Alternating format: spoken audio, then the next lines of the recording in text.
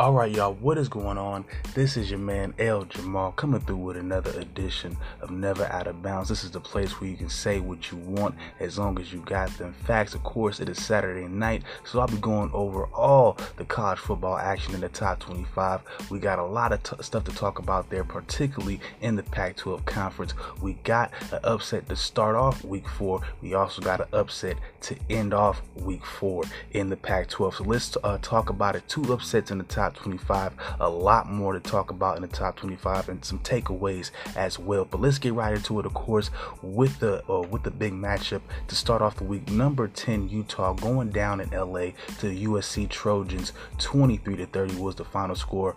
Both teams now are at 3-1, but of course Utah is likely to lose that number 10 ranking. But let's get into the stats for Utah on offense. They were led by quarterback Tyler Huntley, who went 22 of 30 for 210 yards. He also threw for a touchdown and ran for 60 yards as well. Running back Devin Broomfield led all the Utes on the ground with 63 rushing yards. Devontae Henry Cole also had a rushing touchdown as well. Tight end Cole Fotheringham would also add a receiving touchdown to that mix. On top of that, for the defense, Utah was led by defensive end Bradley Anae, who had 5 total tackles, and also defensive back Terrell Burgess, who had 4 total tackles and an interception. For USC on offense, they were led by quarterback Matt Fink, who went 21 of 30 for 351 yards. He also threw for 3 touchdowns, but he did give up a pick as well.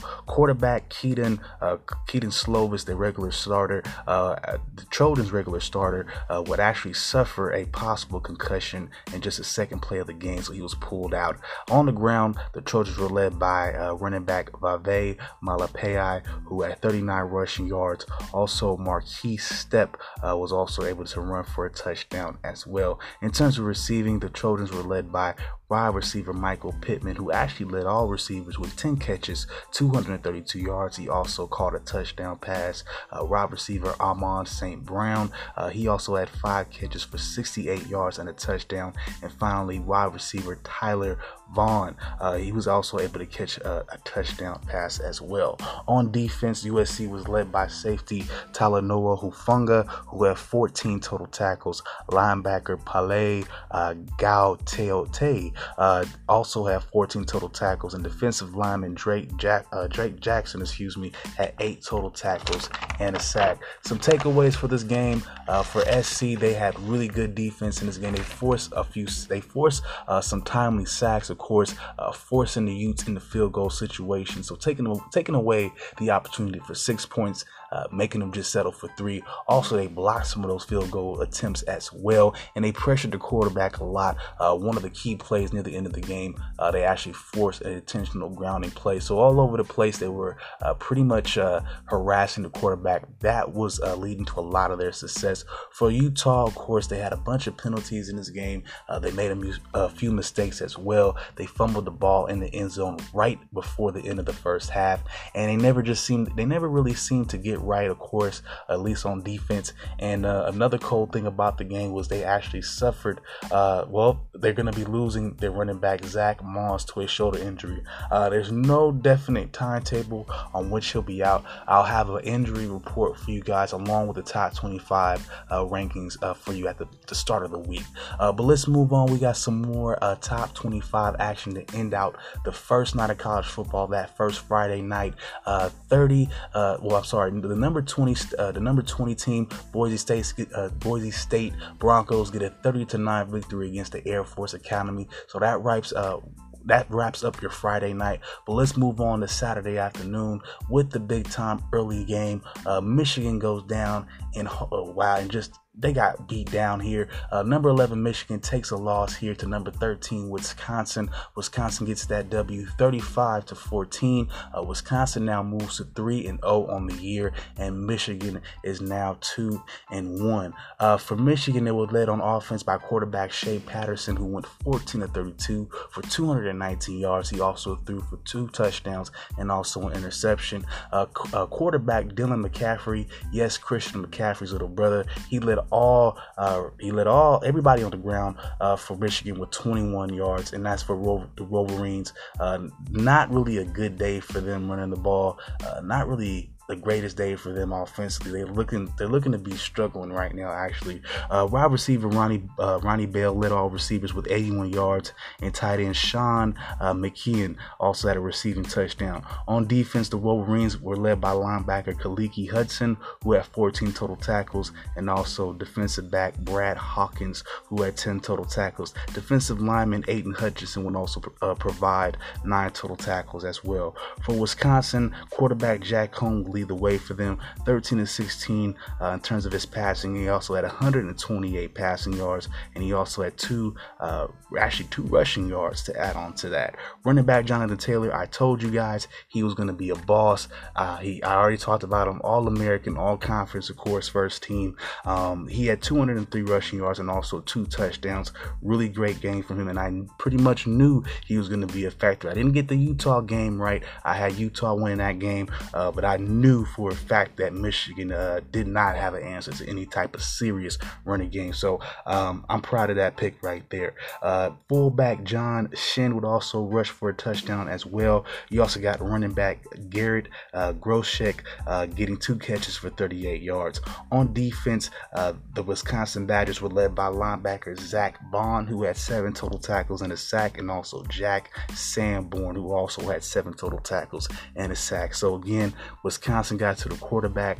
They pretty much shut down Shea Patterson for the most part. They shut down that running game completely, and Michigan looks to be all out of sorts. And I didn't think I'd be saying this because usually, well, you know what? Sometimes you lose a game like this, and a coach like Harbaugh, who came in there with so much flash and so much hype surrounding him about 4 or 5 years ago when he first started, he just doesn't turn the program around like you think he should. And I guess, well, definitely more so Michigan thought he should.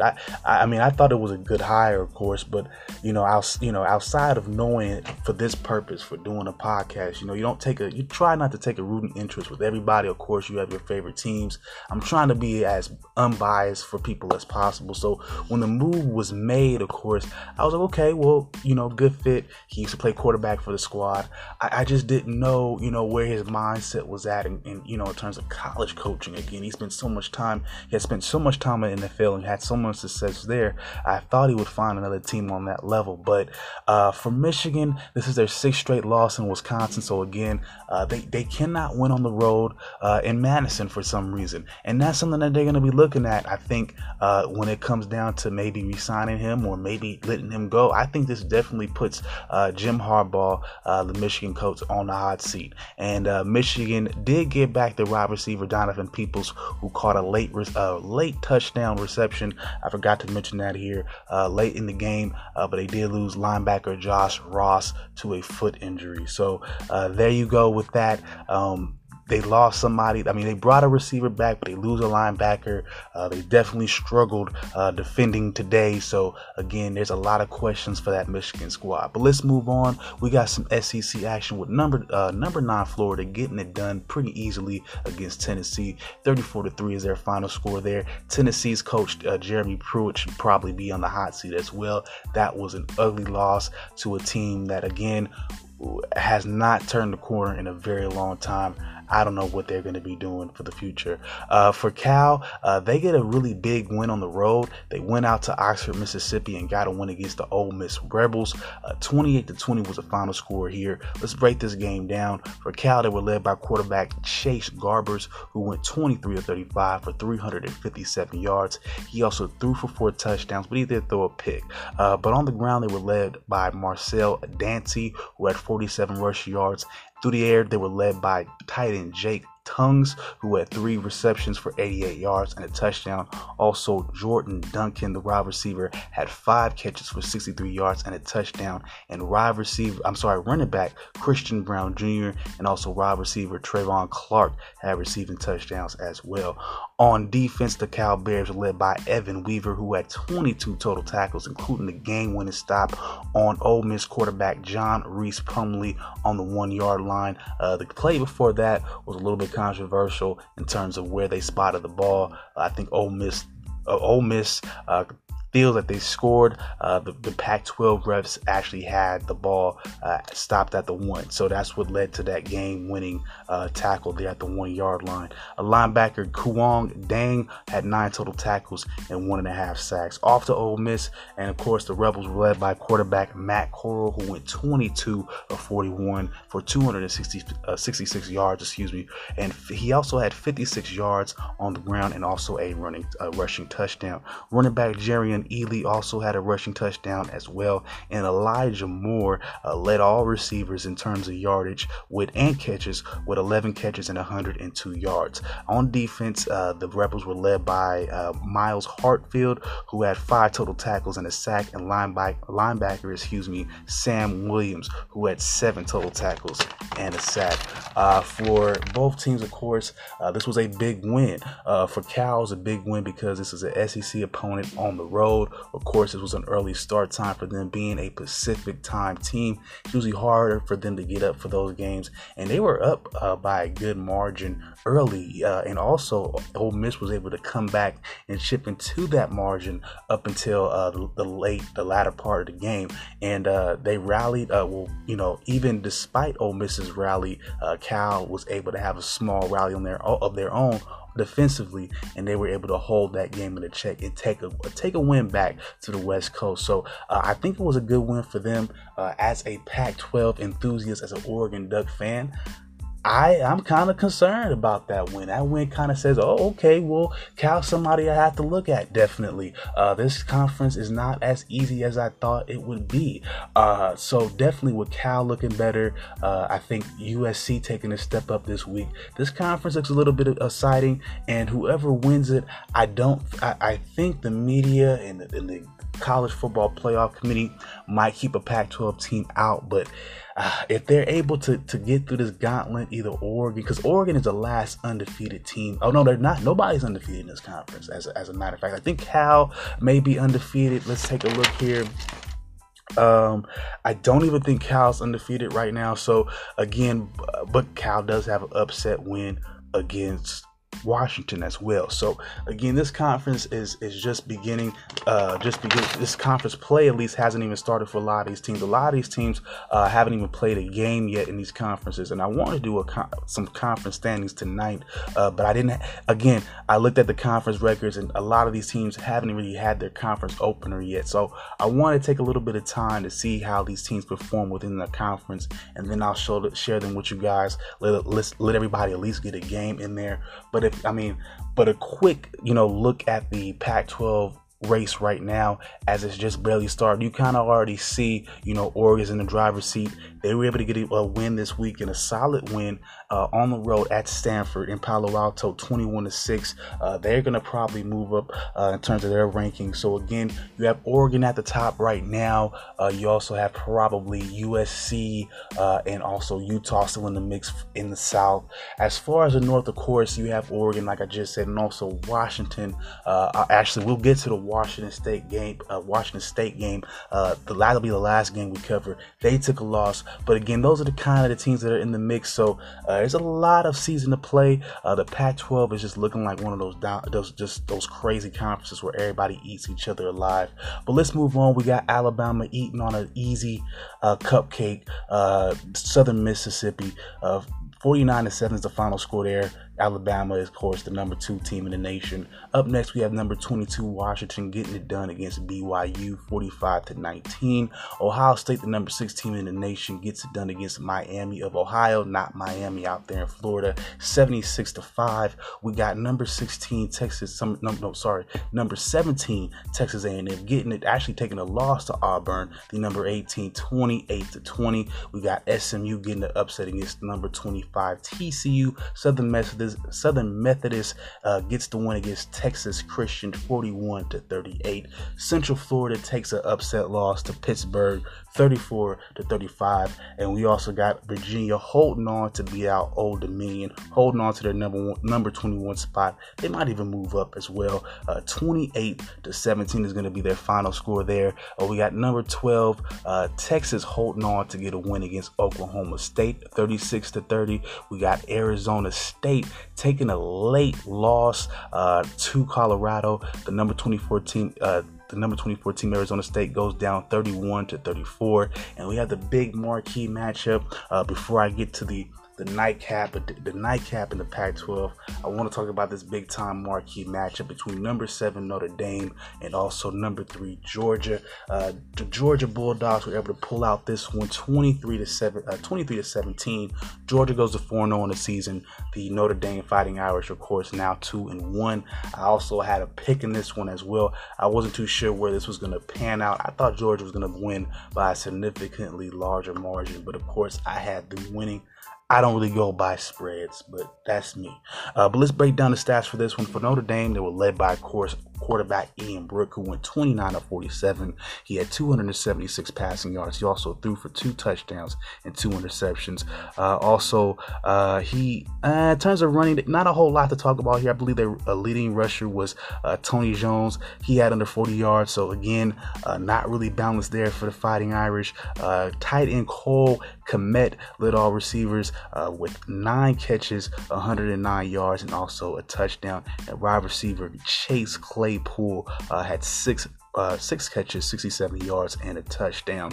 On defense, again, not too much to mention here. For Georgia, they were led by quarterback Jake Fromm. He went 20 of 26 for 187 yards. He also threw for a touchdown. Running back DeAndre Smith had 98 yards on the ground. He also got a touchdown.